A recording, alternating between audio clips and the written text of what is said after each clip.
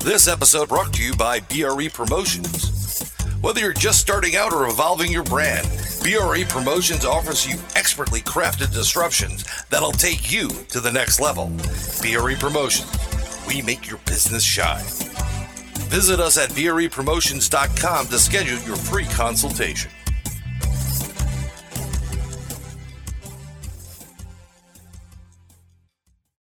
Spark Radio Network.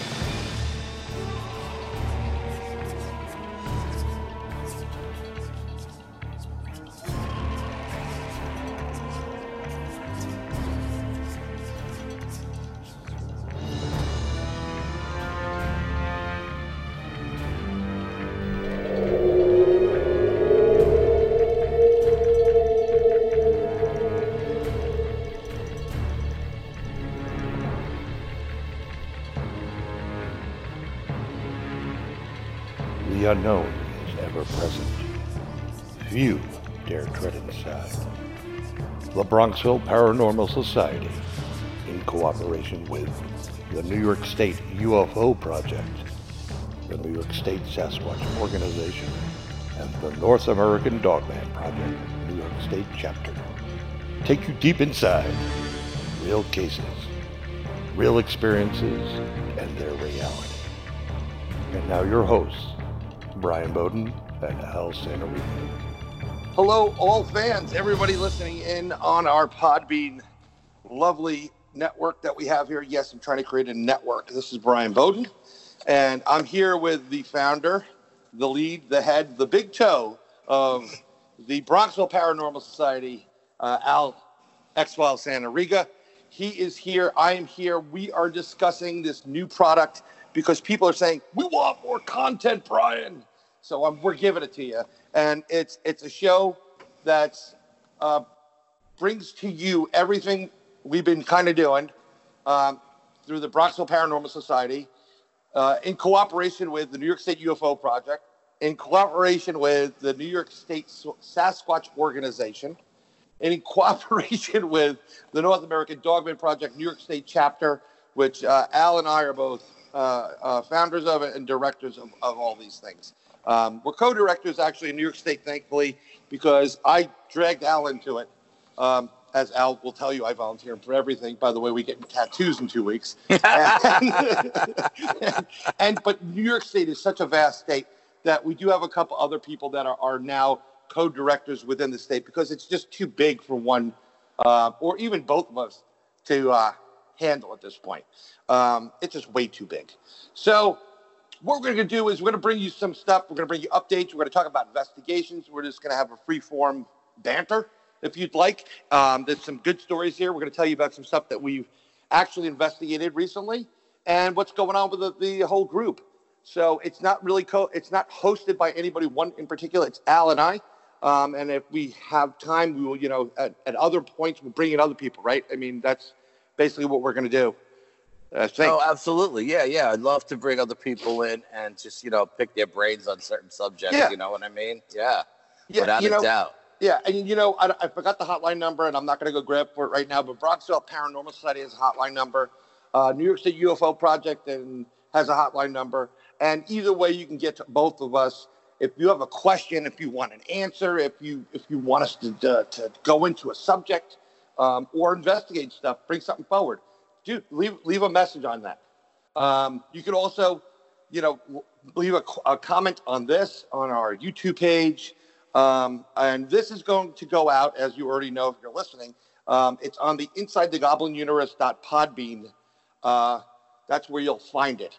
That's where it'll be under. And we have a bunch of shows on that as well. Well, I do, but let's get into this lovely thing because we're in lockdown mode, and I think you and I are jonesing to get into a woods Well, you know what, and not to jump off the subject real quick, I would like to, at some point, I would like to get all of the New York State directors for the North American Dogman Project on what you would call it, a conference call. Conference call, absolutely, and get everybody in from Western New York and up north, up in the Adirondacks, and just get everybody in at once, and let's see what's going on around the state. Let's all keep informed. Let's talk to one another. And the same thing with the Bigfoot groups that are in New York State. You know, we're not the only Sasquatch organization in New York State. And I'd like to reach out to other groups and ask them if they would like to come on. And everybody just talk about, you know, they don't have to be specific their locations because everybody's so secretive. But at least talk about what they're finding and, you know, where they're investigating. And, you know, like I said, it could just be like Dutchess County is a big county. It could be anywhere in Dutchess County. It doesn't have to be specific to a specific town or area. But that's down the road. And then we have a lot of friends between us in the paranormal community that would like to get on. I'd like to get Jody Cook on and pick his brain. Love to get Arizona Tramp on and maybe Cat Ward. It's just people. We know so many people. It's ridiculous. But, you know, first and foremost, you know, we just wanted to reach out to everybody and let them know we're getting a lot of requests on Facebook and private messages asking about our monthly meetings. Yes, the BPS monthly meeting will continue soon as the lockdown has been lifted. We're still going to be doing our monthly meeting. Was it the first Tuesday of every month at the library, at the Will Library in Yonkers, downstate meeting, which is what we call it. And we are looking for a new location at the upstate meeting because of the COVID-19 virus. The location we were using did go out of business, but we have spoken to the owner, and he's looking to relocate and open up in another area. And he's given us the thumbs up for using his new location where and when he ever finds it to start doing our upstate meetings again. So everybody, don't panic. We haven't disappeared. We haven't been abducted. Not yet. We're still here, and we will get around to doing everything, just one step at a time. Right. You know, I definitely want to give a big shout out to Joe at the Enchanted Cafe, because Joe is a fantastic person. I mean, the food alone at that place, I'm crying right now knowing that he had to close. The soup was out of this world. Grilled cheese that I've never had before in my life. It was freaking amazing. And you know what? I know Joe's going to be back in business. We're all going to be back in business really soon. Something was very interesting when you met Jody. Jody was on a buddy of mine and you're a buddy of yours, Dave Scott Spaced Out Radio. Yeah, I seen the link come up before it today. Yeah, absolutely. I just did that show, and when you go from 12 to 3 in the morning on the East Coast, because they're on the West Coast, it's a lot more difficult. But I beg you to go out to take a listen to Jody. He usually has great information there. He's no joke when it comes to it. He's boots on the ground kind of guy, and he's going to give you. It's going to be entertaining and informative. That's what I like about that. Whenever I listen to Dave Scott, it takes me 3 days to get through the episode because it's a 3-hour show. So I like to listen to it for an hour on the ride down to work, and usually on the ride home, I just like to listen to music. So when you do Dave's show, it's a 3-day process for me to get through the whole thing, So I still have to get through your show, and now I have to get through Dave. So that's 6 hours of travel time that I'm going to be listening to Dave Scott about. But I tell you what, I mean, I came on, Dave asked me to come on because a guest wasn't able to make it. And, this is how Al and I roll. If you ask us for something, we're very open and forward. We're really, it's all about being out there. We give you the information. We give you raw stuff. And then we of course, we're going to look at what we have. And then on top of that, we want you to get involved in it. We always said that. We want other people to get involved, look at our research, say, hey, did we miss something? Or call us out. But that's how if somebody's calling you and says, listen, I got a guest that canceled, can you come on? It's really tough being on the East Coast to do this. I got to be honest. I'll be honest. I had to actually turn Dave down because I get up at 4:30 to go to work, and there's no way I could do a show, get an hour and a half sleep, and then go to work. But exactly. I would love to do Dave's show. Just it would have to be on like a weekend when I'm off or something. But or if you're in Cali or something like that. West you're Coast. lucky because you work at home, so you can. Is as tough as it is, and I don't know how you do it because I can't stay up past 10 o'clock. So I don't know how you stay up till 3, but I know you are a vampire, so it's easier for you than me. I'll tell you what, it's really funny.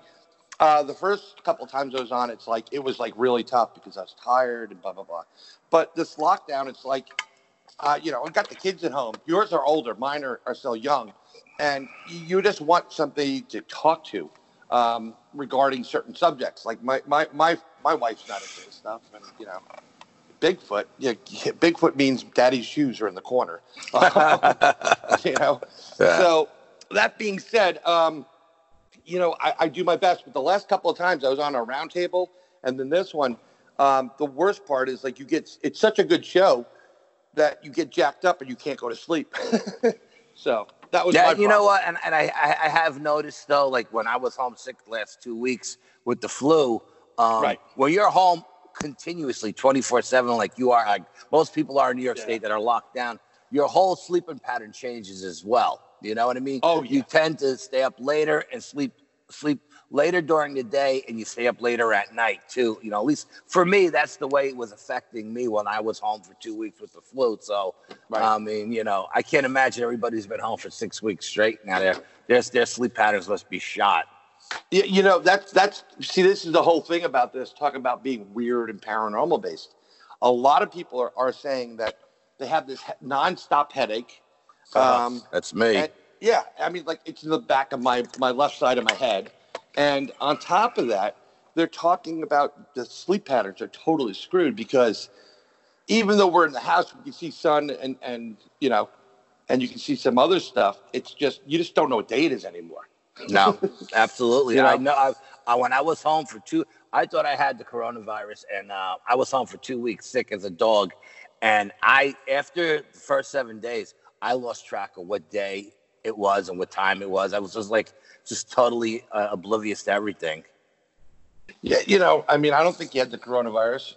No, I tested negative, but I mean, I thought I had it because 2 people at my office tested positive. So, but I was really in bad shape as far as the flu goes. I was wiped out. Yeah, and you get the flu shot, right? I got the flu shot. Yes, absolutely. Yeah, I don't do the flu shot. Every time I do the flu shot, I get the flu. Well, normally when I get the flu shot, I don't get the flu, but with my immune system being destroyed from the chemo, this year was, I tried to be proactive. It didn't work out the way I planned it, so, yeah. And also you have a wife and kids that'll kill you if you get, God, what are you doing? They won't be too happy if I die, so, They would rather have you taken by Bigfoot or a UFO. Absolutely. I got a good story for you. Listen to this. Let's go. My cousin Dino calls me up yesterday, right? Now, every time my cousin Dino calls, he's the bearer of bad news. Someone always dies in the family. So my wife goes, "Oh no, Dino's calling." Dino's on the phone, right? So I get on the phone. I go outside. I'm sitting on the front deck, and I'm talking to him, and he goes, "Daryl said hello. He was in my back. He came up to my house, and I'm like, Daryl who?" And he's like, "Daryl, you know Daryl." And I'm like, dude, the only Daryl I know lives in Vegas. He's not on Croton on the Hudson, And he keeps going, Daryl. And I'm like, dude, who the hell are you? Who the hell is Daryl? Like, I'm trying to rack my brain. I'm thinking of somebody we went to school with when we were kids. He starts talking about the Progressive commercial when a girl calls him Bigfoot. He goes, Bigfoot, my name is Daryl. He's seen the commercial and he thought of me and he called me up to break my chops. And the whole time he's got me going nuts. I'm screaming, who the hell is Daryl? And I said, do me a favor, because my cousin Dean has like 5 AR-15s. I said, do me a favor. If Daryl walks through your yard, don't shoot him. Okay? Daryl will be very upset. I was like, I seen the commercial last night. I thought of you, so I had to call you. I was like, oh, man, you broke my chops so much. I didn't know what the hell he was talking about. This is great. This is the great side of your family that everybody always busting each other's balls. You know? Oh my God, forget about it. Yeah. Yeah, that's cool stuff though. But that's like you have to have people like that in your life. I mean, it's really funny when we do stuff, when we do investigations, we go out, right? So we go to a spot, wherever we're going to do. It doesn't matter if it's a ghost related, cryptid related, whatever. Even when we interview, we usually sage ourselves, say prayers prior to going in, and we do it on the way out. And I always say this all the time. So we're going through all the prayers. I say prayer for traveling. Al's going the Our Father and whatever. And then Al busts out the holy oil, the holy water, and he's sprinkling everybody down like the Father in The Exorcist, And then he puts the cross on my head, and the first thing I do is it burns. It's like, stop doing that. So we just play hysterical. around. Absolutely, yeah. No, but I mean, we take the precaution, the safety precautions seriously, but we have a good time doing it. You know what I mean? Yeah, I mean, life's too serious to begin with right now. I mean, it's nuts what's going on out there. But you know what? If you can't laugh at certain things, then you've lost your humanity, in my opinion. No, we should tell them. We should talk about the Ledgeford Village investigation with the kids. Oh my God! Yes. Go for it. Go for it. Go for it. All right, so we went to Letchworth Village Insane Asylum over in Rockland County, and we had everybody broke up into different teams. There was a lot of us that day. I think it was like maybe 6 or 7, 8 of us. Yeah, so about 8 of us. Yeah, so we broke up to 3 different teams. The place was really big, and everybody had walkie-talkies, and everybody was on different floors. And as we were all investigating different floors, everybody experiencing different things, we had a group of teeny boppers come in. Yeah. Okay. Now we all kind of meet back up on the main floor, and the teeny boppers walk in, and there's like a 14-year-old girl and like 5 13-year-old boys, or something like that. By the way, if it was my daughter, I'd kill her. But go ahead. And they're wearing flip-flops, and they're not wearing any mask, and we got the doctor's mask over our faces because of the asbestos in the place and everything. Like, we're really taking precautions, and we do our ceremony before we go in, and as we go out, like Brian says, our cleansing ceremony. And we don't only cleanse ourselves, but we cleanse our equipment. Yes. In and out, we cleanse our equipment. So at one point, we meet the kids, and we were supposed to. Our psychic said we were gonna meet up with an old lady who was waiting for us, and she was excited that we were coming, and she was waiting for us. And these kids happened to be down. They had just come out of the morgue. And they were saying, hey, we just got an EVP of an old lady telling us what are you doing here, or get out of here, or something to that effect. And they were playing it for us. Yeah, it was good. A good one. Yeah, it was a good one. It was a real good one. And, Class A. And we tell them, that's where we're headed down now.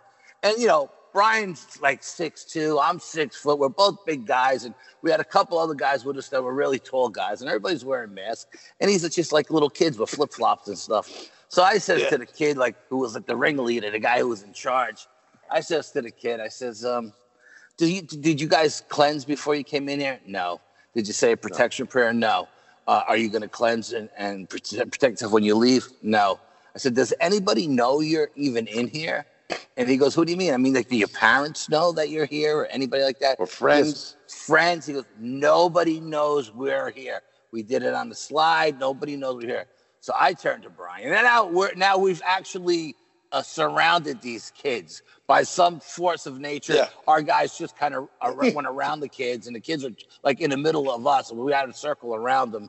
And they were like, we engulfed them. And I turned to Brian and I says, if we kill these kids, no one will even know they were here. And turned white as a ghost, and their jaws dropped, and the girl had tears in her eyes. And then Brian starts laughing hysterical. And now we're only playing with you. But they were so scared because they really, at that moment, the reality hit them that nobody knows they're there. And if they ran into a psychopath, these kids were goners because, we're all grown men, and there's like 8 of us. It was so funny to see the look with knives on our sides and whatever. Their looks on their faces were priceless, just priceless. Well, I think I smelt some of them fearing a little bit, but but the general point is, and Al and I stress this all the time. Anytime we talk, we go, don't go by yourself. Don't go by yourself. Don't not tell somebody where you're going. You need to do this. And if you want to know why, just watch any one of the Missing 401 movies or read the books. Wow, I just watched both. I watched two of those the last 2 nights. I just watched the Hunted one. It was fantastic. I watched the first one and the Hunted one the last 2 nights. They were fantastic. Yeah, they were both fantastic. Yeah, he starts off in New York State. I'm like, okay, so when the hell are you going up there? Yeah, that was amazing, sir. Right off in New York State. Yeah. I mean, it's just incredible stuff that takes place, and no one realizes, how dangerous it could be. I mean, literally. It doesn't matter if you're going into what do they call that, suburban ghost hunting, or if you're going up into thousands of acres of woods. Both are just as dangerous as the other, and you really have to be prepared for anything that may happen. And just because you're in the middle of a city doesn't mean someone's going to find you anytime soon, because places like that people don't usually go into too often. You know what I mean? So, and you got to, one of the big points that was in the 411 Hunters is that these guys are experienced people in the woods.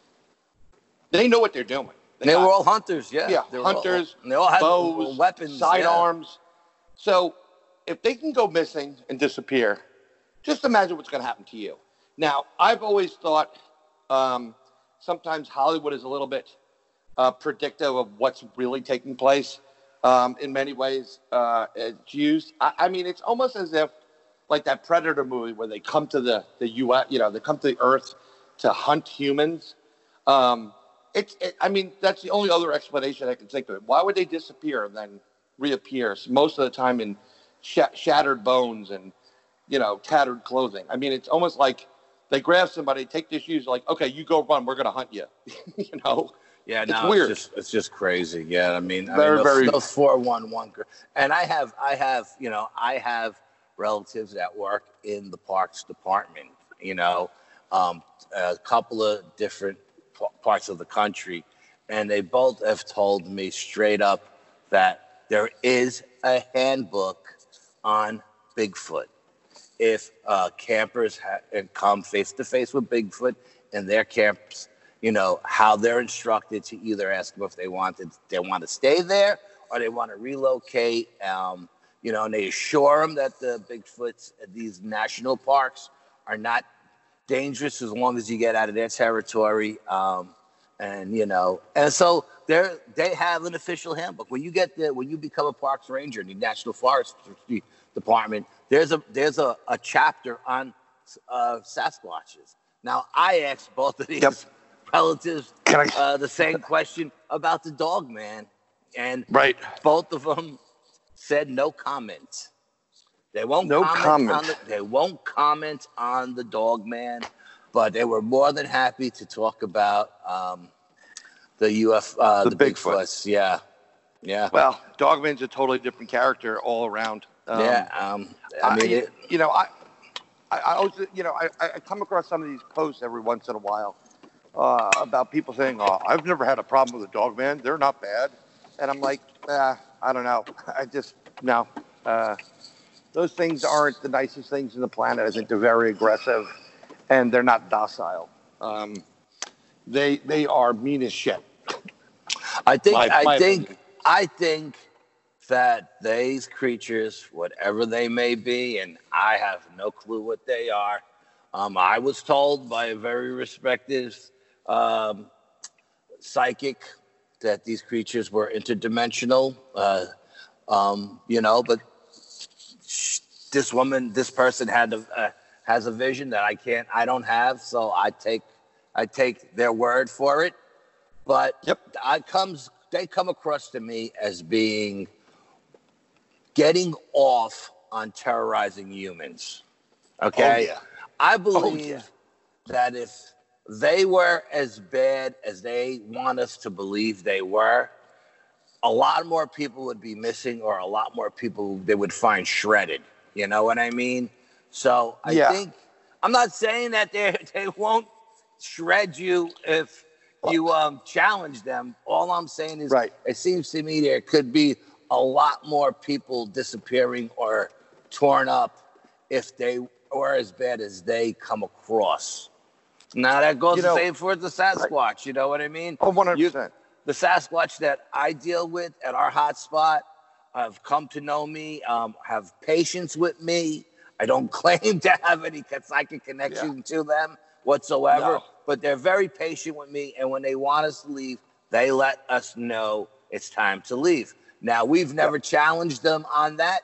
Maybe if we challenged them on it, they would get aggressive and someone would get hurt. I'm sure they're, from what I understand, they have a short fuse as well. And if you don't leave when they want you to leave, someone could be, have their arms torn out from them. So these creatures are not meant to be played with, Yeah, like Sasquatch is basically Italian and Russian, They get mad and you got to get going. You gotta get. So the dogmen are more like Germans, just mean all the time.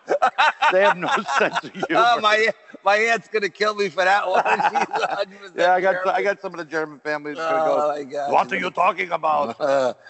She's gonna we kill know me comedy. But I mean, like for one of the great example, another investigation in relationship to Letchworth Village was when we did Cemetery. Now, oh my God, the Letchworth Village Cemetery. Yeah, now that was a really we didn't even finish up with Letchworth Village. Let's just finish up real quick with finish up with Letchworth Village. Just one last thing mentioning is Letchworth.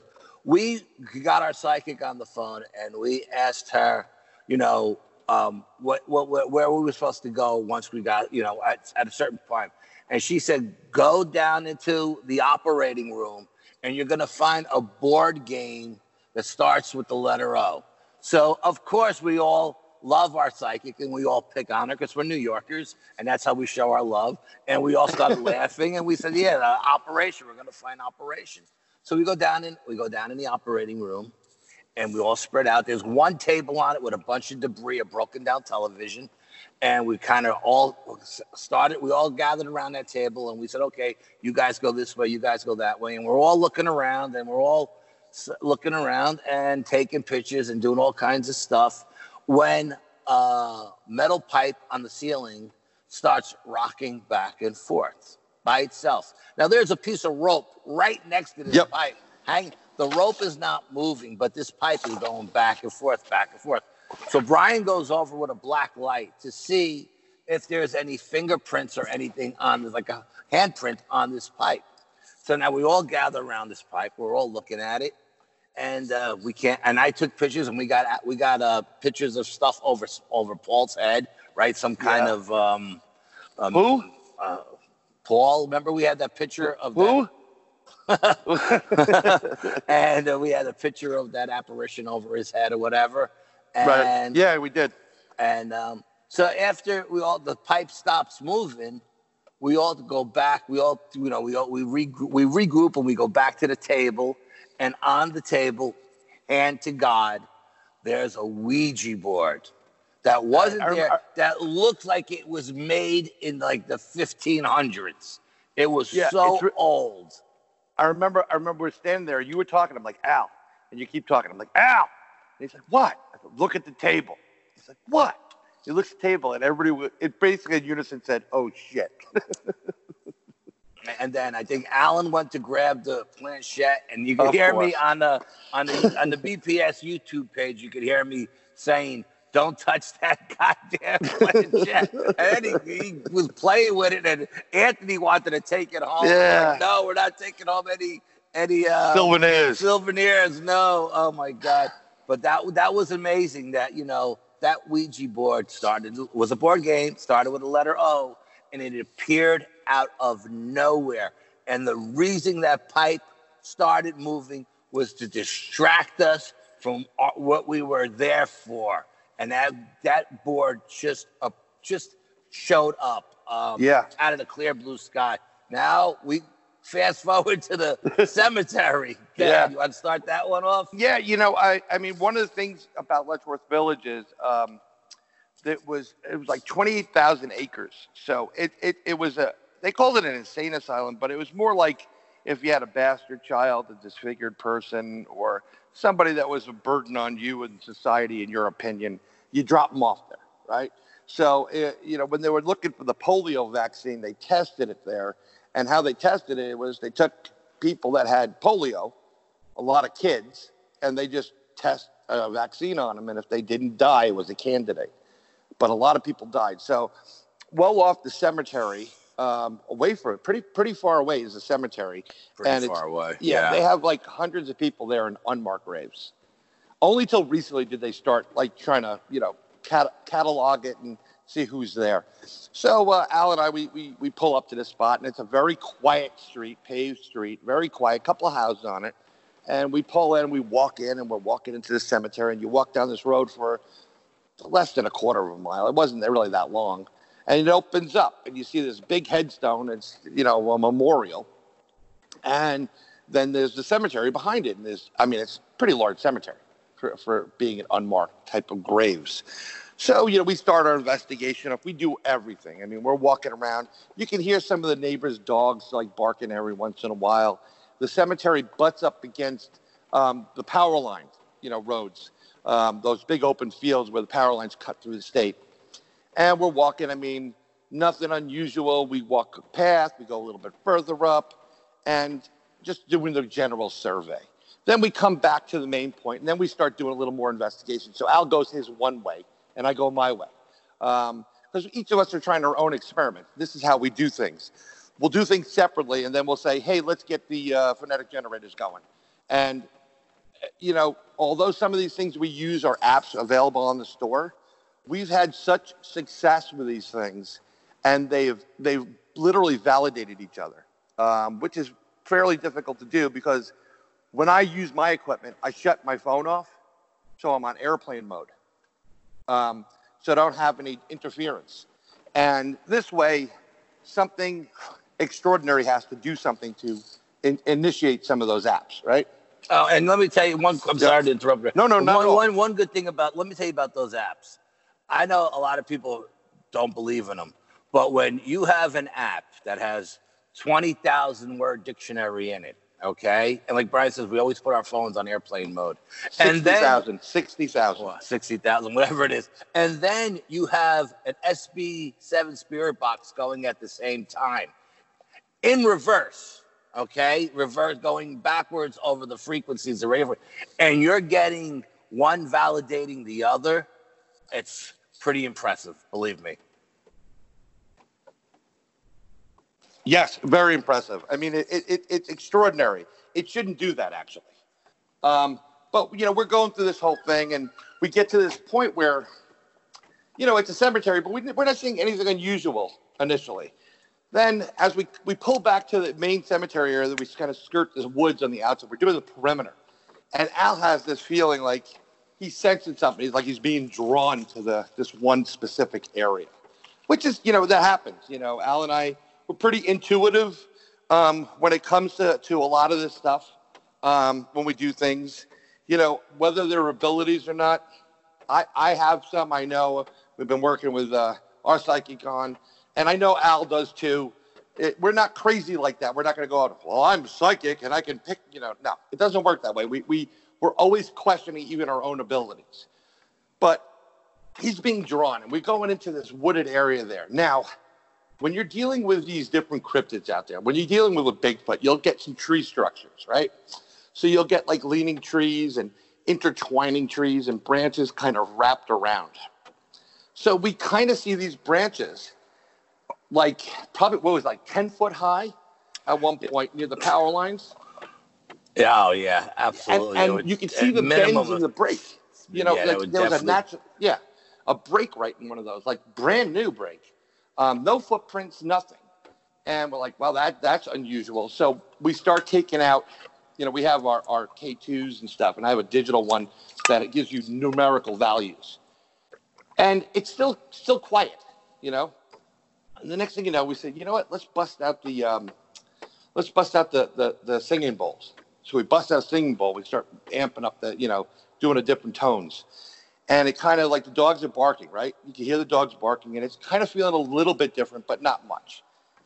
And Al says, you know what? I'm gonna try a wood knock. Gets a nice piece of tree. Dogs are barking. He hits that tree. The minute he hits that tree, the dogs shut up. It goes silent. And the next thing you know, on the meter, bing, it starts lighting up. And then we start playing with it. We're like, can you make it go to 60? And it's starting to creep up to 60. Can you make it drop down to, we're getting a response here. So we started amping up some stuff, which was incredible. But the best, I believe, was, remember when we went in the beginning of this, after we did a little bit of investigation on that, we went over towards where the entrance was, and it kind of broke off. And on one side of it, there was a tree structure, but not like a Bigfoot tree structure. You want to tell them about the literally pulling the roots out of the tree and the umbrella? Oh yeah, the thing looked like a carousel. Yep. Suspended about 20 feet in the air. The giant, I would say, at least 40-foot trees, maybe a foot in diameter, if not more, wedged in between a giant oak in a complete circle. And it was just the weirdest looking thing. I don't know how to describe it to this day. An umbrella without the umbrella on it, just the skeleton of an umbrella, maybe a carousel. I mean, but these trees were big and they were suspended 10 feet. None of them were leaning on the ground. They were all in the air, and it was a complete circle. But it was funny because that day when we went to the cemetery, I thought we were going to a regular New York State kind of cemetery. So we didn't bring any weapons with us. I think all we brought was pepper spray. And we had to park like a quarter mile away under this only street light on the block by some path, some running nature path or something. Yeah. And we had to walk down the street. Then we had to walk through the woods to get to the cemetery. So it was weird. And then the whole day, Brian kept telling me I didn't look like myself. I didn't sound like myself. And I was like, well, who the hell am I then if I'm not myself? Because I felt like I had an attachment on me. And Brian just knew. He just knew I had it. And I was trying to deny it, even though I knew how I felt.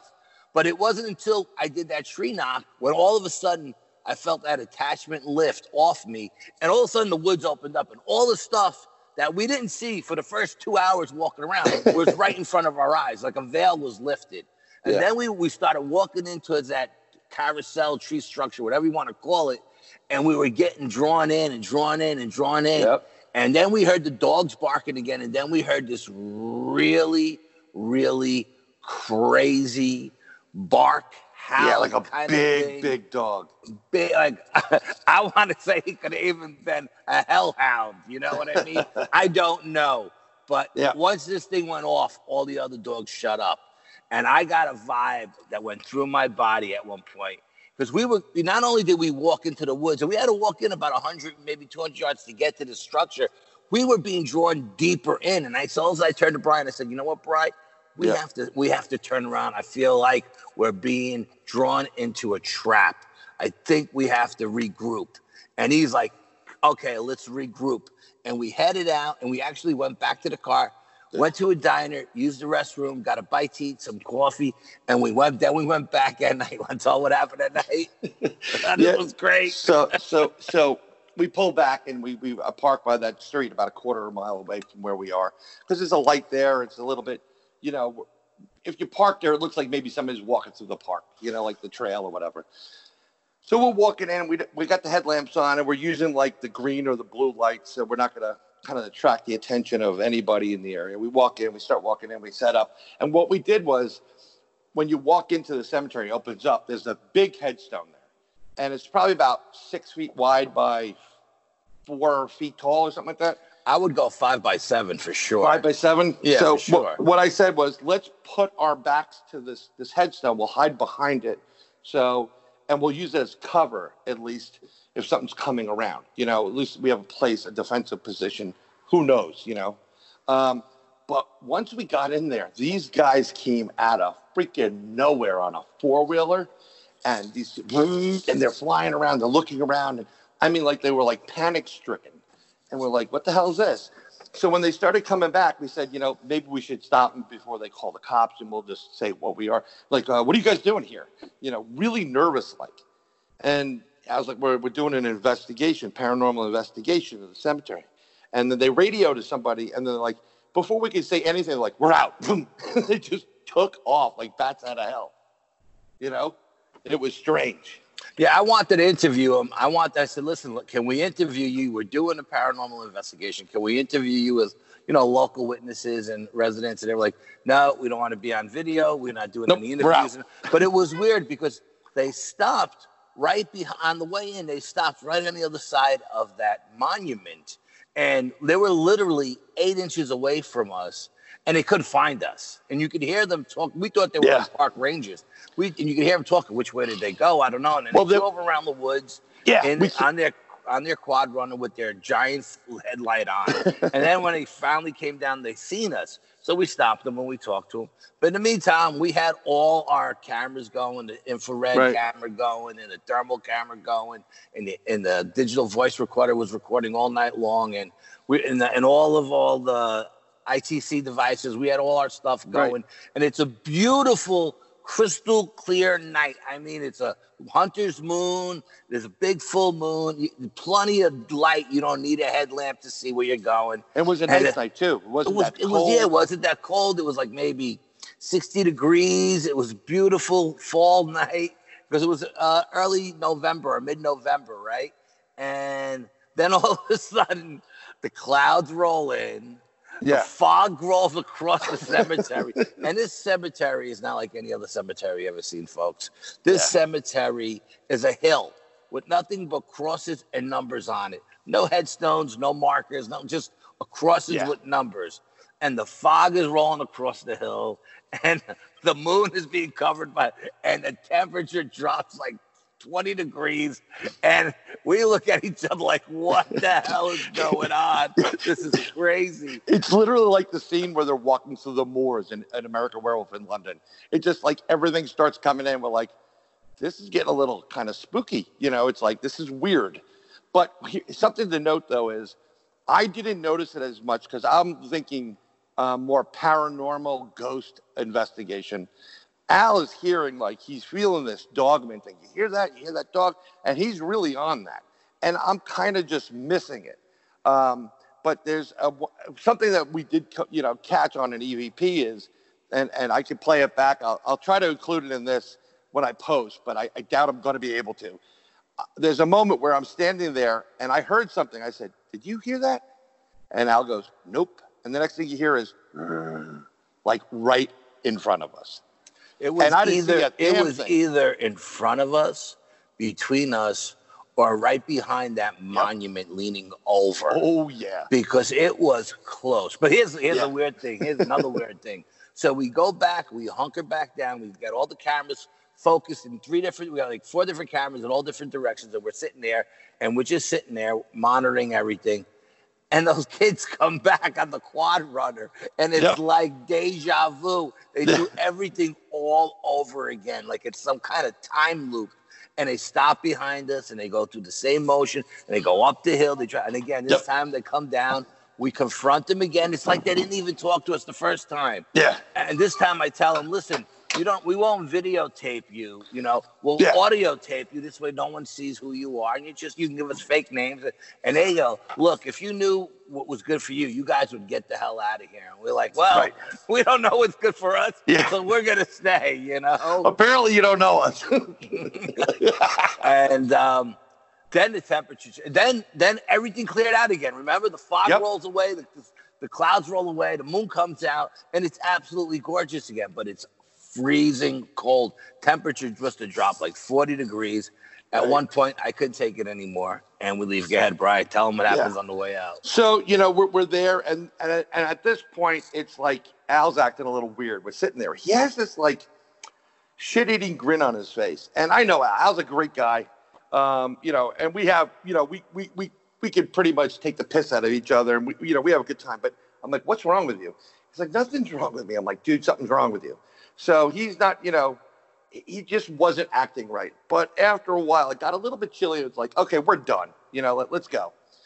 So when it gets too cold, I'll be honest, I have to go pee. And I'm not going to pee on a cemetery because it's disrespectful, you know?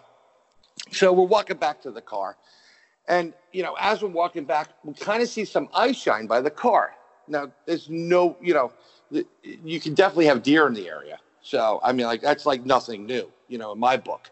And as we're walking, where the car is situated on this roadway, in order, you know, in front of this area where it's like a path, a nature path, it's about a 3-foot grade, okay? So I'm 6'1".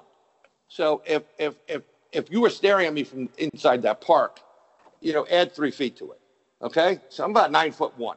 Okay? I guess, and I'm a pretty big guy. You know, you come over and you see me, you're like, yeah, he's a big boy. But sitting on the ground, basically at eye level with me, is this thing in the shadows.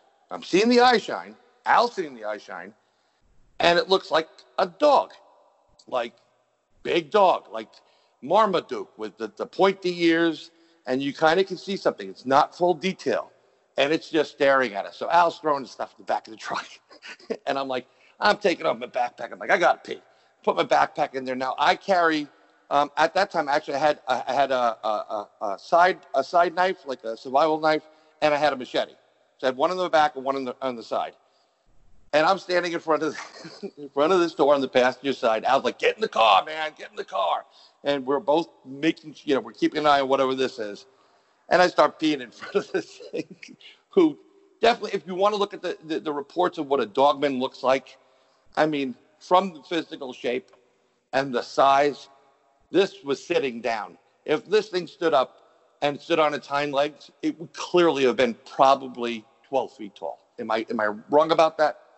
I don't know if it was 12 feet tall. I would definitely 9 to 12 feet. I mean, I would go be pretty big. 8 to 9. I mean, because if it was sitting, at first I thought it was sitting down on its butt, and on its butt, it had to be about 5 feet tall. And I got to be honest with you. First thought came to my mind was that it was a devil dog. Yeah, I thought it was a hellhound or something, you know. But then as we got closer and I seen that orange eye shine, you know, the little dogman bell goes off in the back of my head. Right. And now I'm looking at this thing in the underbrush. Now, the only reason this thing is there is because it's hunting on that trail. What's ever going up and down that trail, this thing is going to, it wasn't a deer, folks. No. If it would have been a deer and we walked over, the thing would have jumped and ran away. This thing stood there and just watched us. And I watched it, and the whole time I'm packing the gear into the back of the Jeep. I'm not taking my eyes off it. Now, I got my headlamp on, but I still can't see it well because it's in the brambles and the underbrush. Right. And I'm telling Brian to hurry up, and Brian's like, hurry up. I'm coming. Get in the car. And at one point, this thing, like I said, if it was sitting down on its haunches, okay, say it wasn't sitting down on its butt, but say it was sitting down on its haunches, it had to be 6 feet tall. So if it stood up another 3, maybe 4 feet, you know what I mean? Yeah, it was big. At one point, when I say disappear, I mean it must have shut its eyes, because at that point I couldn't see it anymore. The only reason I could see it was because of the light, the shine coming out of its eyes. So it shuts its eyes, or it shuts its eyes off. Whatever happened, I don't know. But the vibe I got was that this thing was down on its belly and it was crawling towards us. That was my sixth sense, my little voice in my head saying, red flag, red flag. Yeah. This thing is not crawling away from you. This thing is hunting and it's coming at you. So I jump in the truck and I swing open the passenger side door, because that's the only thing between this thing and Brian is the door of the truck. Yep. And I swing that door open. I say, Brian, get in the truck now, or I'm leaving without you. Yeah, exactly. He's like, I'm taking off if you're in the truck or not. Let's go. So, and that was the moment where it was like, I'm urinating in front of this thing. And if you know anything about dogs, that's an alpha moon, right? So I'm telling this creature, like, I'm bigger and better than you. Which in hindsight, it's probably saying, this guy's crazy.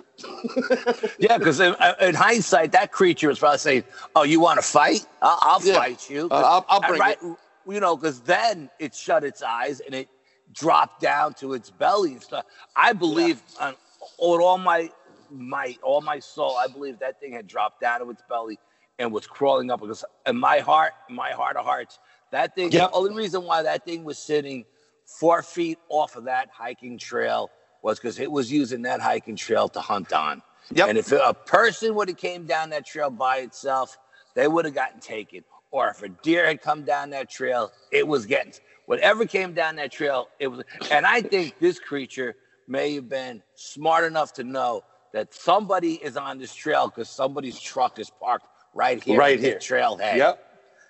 But what it didn't know is there was 2 of us, not just one. Yeah, and we had like knives, like machetes. Well, my knife was actually in the truck, but when we got to the truck, I had both cans of pepper spray out that I was ready to just open up on in that area. Even if I couldn't see it, I would have opened up on that area. You know what I mean? If that's what I needed to buy you a second or 2 to get your fat ass in the truck. But long story short, don't pee in front of the dog, man. And challenge them. But it was, it was an interesting night. That was my first, I think that was yours too, like first real encounter with this cryptid. We can't, I'm telling you straight up. No, the first one was the ones I seen on the Parkway. That was the first one, yeah. But for me, it's like, I didn't want to believe this about this cryptid a long time ago. And I was like, dude, you got to listen to this. You got to take, and I'm like, no. And then all of a sudden you hear people that have more to lose than gain. And you're like, okay, this is crazy. If it wasn't crazy enough as it is, now we're going to get a werewolf involved. But, it's just, you got to be cautious. I think if you play it smart with these cryptids and you do your thing and kind of back away, you'll live to tell another day. I think it's all about respect each other's space. I think you have to respect their space. I don't think you necessarily have to be intimidated. I think you can stand your ground to a certain extent, long as there's a decent amount of space in between you. You don't want to get within arm's reach of these creatures because one slice could cut you in 4 pieces. But I mean, And like I said, then, you know what? We should talk about the investigation you did at the library. Yep. Okay, cool. Okay. We'll switch. We're going to switch it up. Gears, yeah. Yeah, because, we've been trying to do like a meeting. This is what we were going to do at our last meeting just before the lockdown. So this works out great. So we had an investigation in Westchester County at a historical building that's now a library, and for purposes of anonymity, we're not going to reveal what building, whatever, but it was a library, and there was a basement floor. There was 4 floors plus the basement. So we got there, and part of the team was Donna, Frank, and Mike came. Al couldn't make it. Unfortunately, there was a death in the family, and we still are very sorry about that loss. But so it was my job. So I got there. I threw it on Brian's shoulders. I said, Brian, because we didn't want to postpone the library. We had already postponed it once because of bad weather, and we didn't want to lose the opportunity of getting in there. So I said, Brian, you just take the lead on this and run with it, And I trusted him with my life, so I knew he'd get the job done. Yeah, well, I appreciate that. Right back at you. So I get there, and as I'm there, nobody else has shown up. So I meet with the librarian there that's the head of that library in that area, and really nice lady. And she introduced me to several of the people that are going to be there. People that have been working in the library for a couple of years that have had their own personal experiences there with interactions, things moving, being touched and tapped. A lot of it is people being tripped. People were being tripped, purposely pushed downstairs. So it gets a little bit like violent. So I'm waiting. The team finally gets there, and we're all there. And we're at the main desk, the first level, and we meet up. And on top of that, we let these people come in. The head of the custodians was there. And we said, you want to come along? He says, yeah, this would be great, because he had his own experiences there. And there was another lady that was cleaning the place a couple floors up, and she had some experiences there. So he said, okay, cool. So what we did was we divided up initially into 2 separate groups. So we got 2 or 3 investigators going one way with a couple of people, and a couple, myself and Donna with the librarian, the custodian, and one other person. We went on around, and we started off on the top floor. And we, of course, Donna didn't want to take the elevator because apparently the elevators break down there. So we're walking up the floors while they all take the elevator. We get to the top, and we go into this one room that's like a fishbowl. I call them fishbowls. It's like a room that has glass that surrounds it, so you can have your own private meetings or classes in there. And we're in there, and we're doing. Everybody has their own little piece of equipment. So we have recorders going. I have a recorder going. I've got a Ghost app going. I have a regular camera going, a video camera, full spectrum, and we go in there and we start doing an EVP session. And normally, Donna's pretty sensitive to these things. So am I. I automatically knew as soon as they got into the place where I wanted to be. And Donna and I confirmed it. We wanted to go to the basement. That's the place to be. But that being said, we started at the top. Now, what we did was, instead of having people downstairs below us, it was a large enough facility that we could have people go to one side of the floor, and we could go on the other side, and then we swapped out. So we're in this room, and we're going through, we're testing, we're taking pictures, and I said, I'm going to do a EVP session, okay? So the library's been closed for a good 30 minutes. There's nobody in the building. The whole building's shut down. It's not just for a library, but there's other offices there. And the people that are working in that building to clean it out, one of them is with us, and the other person's on the next floor, the third floor, I believe. So it's just us. So we're going through, I'm asking questions, we're here to help. If you need some help, you can talk to us. Go to this light. You can touch the light, try to make the K2 meter light up. Nothing. We're asked, what's your name? Did you die here? Nothing. I'm not feeling anything at any point in time. So I said, okay, I'm going to end the EVP session, right? So I go and I end the EVP session, and the very second I hit end, the loudspeaker in the library goes off, ding, like an announcement's coming over, and you hear a little bit crackle, and that was it. And we're looking around and like, what was that? So I said, oh, this is very interesting. So we have the main library in here. She goes, that's strange. No one should be using it. It only works on the phone system. And it's not something you can initiate. Like, sometimes when you're cleaning the phone, you can press a button. So I said, okay, that's very, very interesting. Let's try it again. So we started doing another EVP session, okay? And again, I'm getting nothing on the EVP. I'm getting nothing on the phonetic generator. I'm listening. We're reviewing the EVP. Nothing. So every time I stopped that EVP session, I shut my recorder off. The minute I shut it off, it went bing, like an announcement was coming over. So I'm like, oh, this is good. So that was the top floor. So we eventually meet up in the middle, and they said, some of the guys like, we get a couple of readings, but nothing really too out of the ordinary up here. So I said, okay, cool.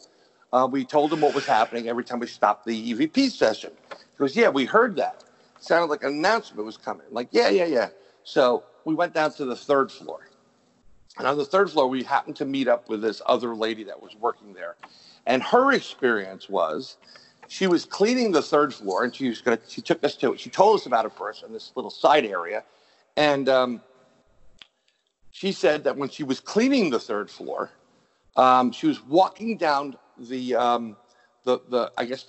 hallways or the little pathways between bookcases. And she said she saw somebody walk by and whip by out of the corner of her eye with like a white Oxford type of shirt or something to that effect. And she said, oh, that's her manager. He's probably playing tricks on her. And when she went over, she's the only one in the building, and she looked, no one was there. And it's not like you could hide. It was an open up area where you couldn't run that fast without being caught. So we go through this whole area there, and we get to one spot where we're starting to get like a hot spot. So I start doing the EVP thing again. And people are picking up K2 readings. It's starting to get a little bit more active. And the next thing you know, I'm asking these questions. Did you die here? What's your name? Simple answer and response type of thing we've had success with in the past. Nothing happens. I shut the thing off. Next thing you know, you hear bing, like an announcement's coming up. Like, this is crazy, And the librarian herself says, that's impossible. That can't be done.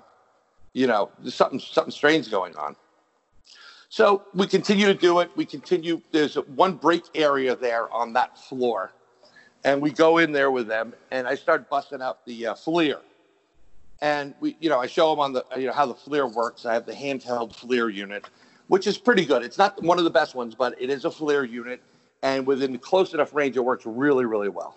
It works very well indoors. Oh, yeah. I mean, it obviously works better indoors than outdoors, but it works well outdoors as well. Just you don't get the distance that you would get with a bigger unit. Right, distance and clarity, really zooming in. So when I'm just going to describe this room. This room is kind of like a safe. Well, not a safe. You come into the room, and it's an open space. Then if you walk a little bit, there's a kitchenette on the right with a couple of vending machines. There's a table in front with a big bay window looking out onto the outside. And if you look to the left, there's like a little seating area there with maybe for 12 seats against the wall. So we're there, we're doing some stuff, and we feel like we on the FLIR, you see some strange stuff going on. I said, I'm looking at it, and in the corner, the left corner, it looks like we're trying to talk to these, whatever spirits are there. It looks like something's trying to manifest. So I showed these people, I said, that are there with us. I said, you see it? You see what I'm talking about? He goes, yeah, I see exactly what you're talking about. And as I said, he goes, there's no way. He walks over to that area. Now, it's getting hotter in that point when he's not there. That means the heat's coming in. There's something building up there. The minute he walks over there, it all disappears, and only his heat signature's on it, which was out of this world fantastic. So then we say, come back. And as he comes back, you can kind of see it, and it's kind of hard to explain, but it's like this little puff that starts building and building and building. Of course, that will be, I believe we put that up on the website, but we'll take a, you can find it either there, or I may just throw them all on YouTube so people can just see it through the Bronxville Paranormal Society YouTube page. Just throw up those videos, let them check them out. But that was really, really intense. And as we get outside, we all meet up near that little break area there. After we investigate it, we get no more readings. We go into the, I believe it was the third floor. And we're going to go down to the second floor. We walk down to the second floor. We're going to come out of that little hallway into the main room where the library is. And someone's talking. As we're talking, I heard it, and one of the other gentlemen there that works there at the library heard it. It sounded like crumpling paper. And we both said, stop. And you could hear, not like as if a mouse was there or something, but it definitely felt like somebody was crumpling or playing with paper, when you crumple it up. And it's over by the front desk area there. So we walk over there, we're looking, and it's as if someone literally touched one of the plants there. They had, I think they still had Christmassy stuff on, if I'm correct, and the tinfoil, they were playing with the tinfoil, but big time. So we finally found the spot. There is no way a mouse could have been there. It just wouldn't have worked. Someone physically had to do it because we simulated that sound. And you literally have to have the size hand of a human, adult human, to kind of make that sound. But while we were there doing this, the main librarian goes over and goes, this is very interesting. I said, well, what is it? So I videotaped it. She goes, these are the phones, okay? This phone, it has signals. When you use the phone, you can tell immediately if the phone has been used or not, okay? It records, it's one of those computer phones that records the time and use and who used it and where it was coming from. So if I called Al, it would say, you got a call from me, right? On the phone, she goes, no one was here. This was cleaned out. No one's on this floor. But this phone is registered. Each one of the people that worked in the library that was with us that night, their number was picked up and called from that phone and to the PA. And that just blew our minds. That's where the PA was coming from. So when we were on the fourth floor, this thing was down there making phone calls, making announcements to us. So it was just very, very mind-blowing that night. Yeah, it's amazing how people who are standing right next to you on the fourth floor, how their code came up on that phone on the third floor while they were with you. How does that How does that happen? You know what I mean? You have to punch there. Each individual has a different code. So how does all of their codes, who knows, first of all, who knows all their separate codes, and who's punching them in to make the announcements? If they're all with you, that's so insane.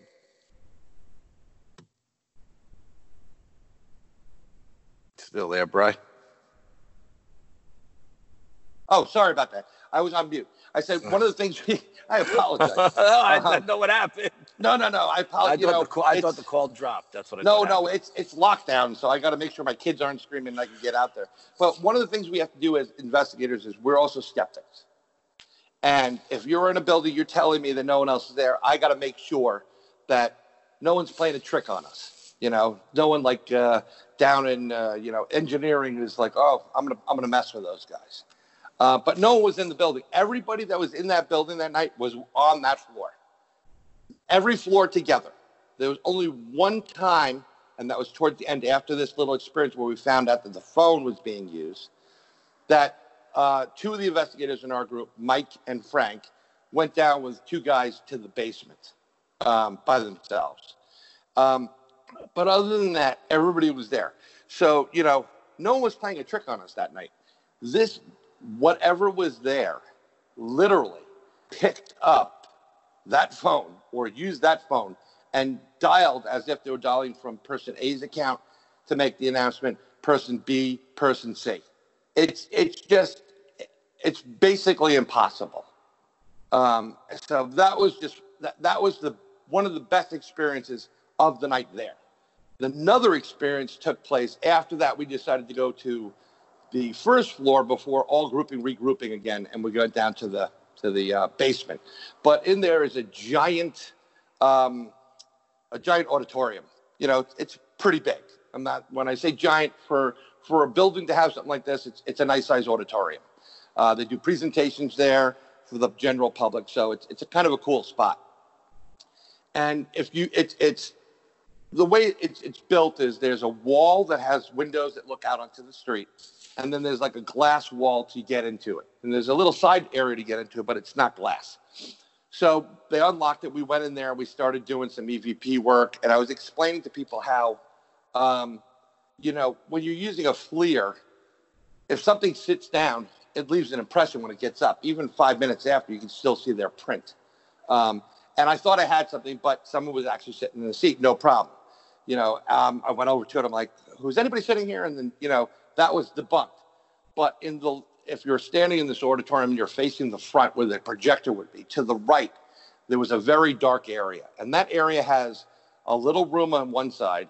And then if you go in a little bit further, there's like another storage room there. There's no other access to that area. And while I'm standing there doing the FLIR, in that corner, I swear I got somebody, it looked like somebody peeked their head around the corner and then pulled it back. And they did it twice. So someone else said they felt that they saw something there moving. So I said, let's go. So we walk over there, and it's pitch black. And we didn't feel anything. We didn't sense anything. I take my camera, and I use a flash, and I say, okay, close your eyes. I'm taking pictures. I took 3 pictures in a row. And in those pictures, there is an orb in that room. There's several orbs in that room. And I know people don't like orbs, but this has weight to it. It has light and shadow to it. And in one picture, the first one, it's not there. In the second picture, it's there. In the third picture, there's 3 of them. And they moved. This isn't dust. We got something on film there. And isn't that the same room where you heard the kids? Yes. Okay. That's one of the same rooms that we heard. We did hear a little bit of what sounded like kids. Not like a giggle, but there was something about children that was being brought up. And if I remember correctly, you said it sounded like the kids were cheering. But when I spoke to Don and Mike, they said it sounded like the kids were screaming. So It was weird. 2 different groups both heard kids, one happy and one scared.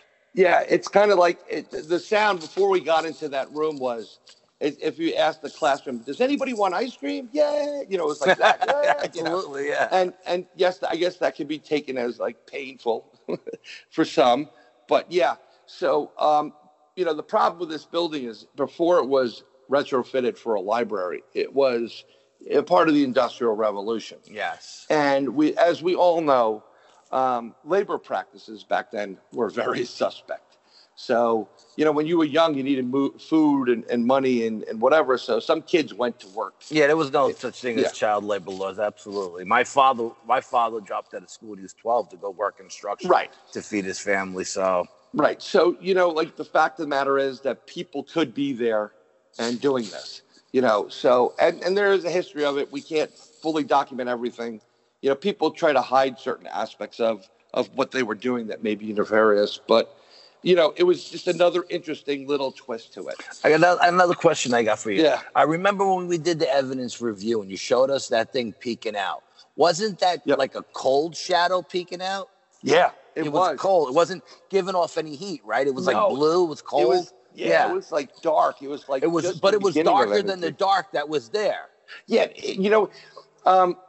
a lot of times when you see something on FLIR, if it's red, it's hot, it may be more positive.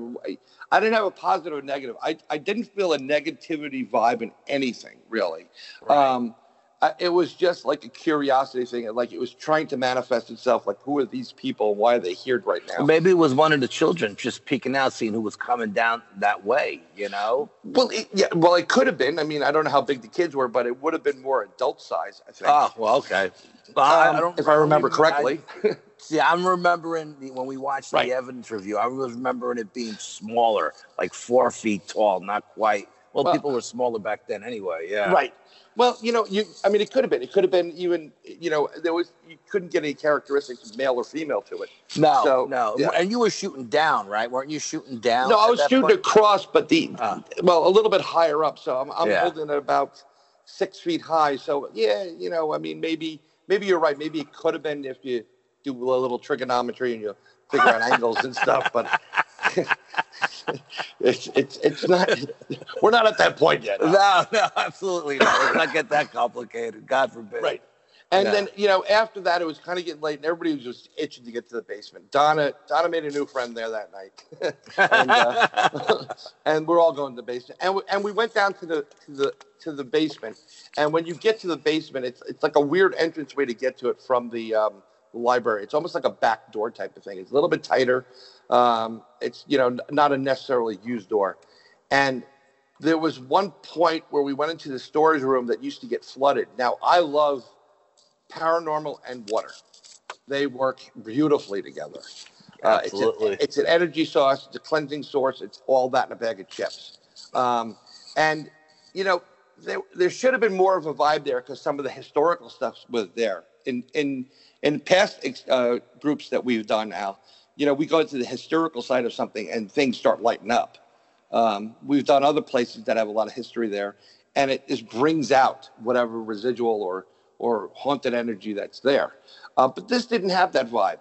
But when we walked from there into another area to the main hallway, the minute I walked there, Donna did the same thing. I'm like, oh, I got the chilly willies like never before. And we just looked at each other and we're like, it was the same look. We were both saying, did you just feel that? Yeah, I just felt that. So there was definitely something that was in that space, and it seemed to keep moving. Whatever was there did not want us really to be there, didn't want to really come out to play. And I understand that aspect of it. You're dead. You don't know who these people are. You're with the same people you've been with for eternity. Who are these new people? They're scaring me. So that was that for the most part. And plus, that entity, whatever it was, you're sensitive, Donna's sensitive. It could have felt your energy. You know what I mean?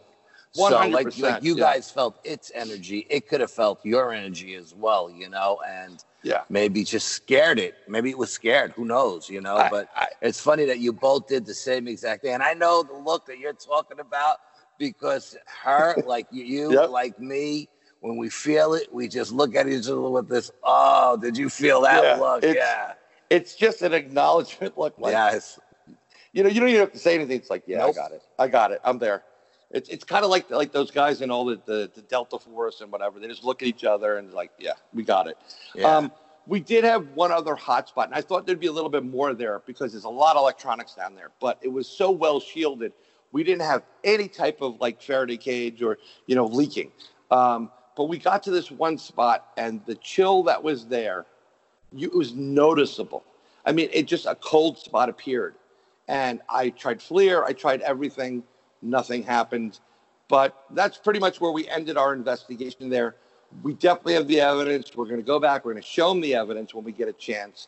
And we're definitely going back there. Al has to go back because he's going to love that place. Oh, absolutely. You know what? We should end this here. Next time we talk next week, we could pick up with the other library that we did. And we could finish up with my investigation, the one that you didn't make, with the Light Club Curiosity Shop in Orange County, which was just off the charts. So that'd be great. I'm still going over the evidence with that, and it was just so much evidence. I did post a lot of that video evidence on the Facebook BPS Facebook pages, so should be there if anyone wants to look at it. But yeah, because we've been going for like an hour and a half. Yeah, not a problem. Look, you know what? This is what we're going to do. We do record our BPS meetings. We do video with that a lot. We were going to live stream it, but there's always these people that are just so bored with their lives to be haters that we're not even going to give them that satisfaction. But anything we post, it'll be on it'll be on the Bronxville Paranormal Society YouTube. It'll be on the New York State UFO Project YouTube. And we're going to post a lot of stuff to this Podbean, which is under InsideTheGoblinUniverse.podbean.com. It's available on every podcast catcher you can get. We're on everything. So you can go listen to it, subscribe, like it, share it with your friends. It makes a great lockdown gift. and know that you can contact Al, myself, and you can ask us questions. You can question what we do. We're on Facebook, so reach out to us. Go to the Bronxville Paranormal Society, send us a message. If you have a problem, if you have an issue, we're all about helping out people that are in need. And there's nothing. We don't charge anything at all. We don't ask for anything. We don't charge anything. Some people give us gas money, which we do appreciate, although gas is incredibly low right now. This is why we need more investigations. But contact us. That's what I'm. And if you're the person who's been calling and not leaving any messages, please, if you don't want to talk, send us a text. And I could answer you in a text as well. And you know what? We can talk about the other person who called us recently from Long Island. I don't want to get into it here, but it's something to do with the government cover-ups and like the Montauk chair. So that'll be that should be good conversation just in itself. Yeah. So we're gonna try to do this as much as possible. We're definitely gonna do there's definitely gonna be some kind of posting once we have the meeting going. But we just wanted to touch base with all the people that come to the live meetings and. Dead air. Brian. Oh, sorry about that. I'm sorry about the dead air, but I just got a warning that there is a tornado warning in my area till 3 p.m. It says take shelter, which is just the icing on the cake today, my friend. So don't stand out on your balcony, in other words. I don't have a balcony. I have a fire escape. That being said, Al Santariga, founding father of the Bronxville Paranormal Society, and myself, Brian Bowden, founding father of everything else. But thanks for listening to. What does Dave Scott say? Brian, who's got like 1,400 shows, 1,400 radio shows. Thanks, Dave. But that's it. It's basically Bronxville Paranormal Society, UFO Project, Dogman Project. Sasquatch Project Live. Yeah. And so we'll try to do this like once a week, at least during the lockdown, if we can get to it. And once we all get back to normal, maybe once a month, just to keep everybody involved. Yep. Well, until then, be safe, be well, take vitamin C, vitamin B, vitamin D. Be safe. God bless. And I guess we'll say bye-bye. Ciao.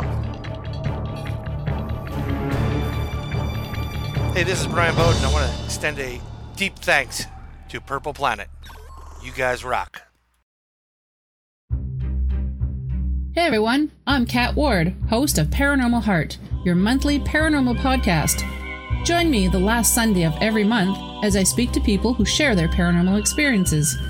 You can follow me on Podbean, YouTube, TuneIn, iTunes, Spotify, and Paranormal Radio.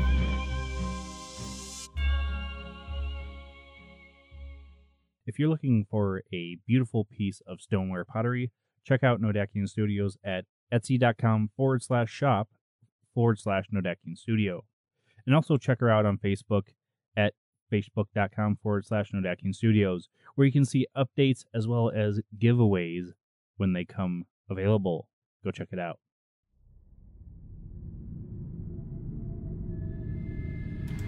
There are spirits everywhere, watching, waiting, seeking that opportune time to reveal themselves like no other.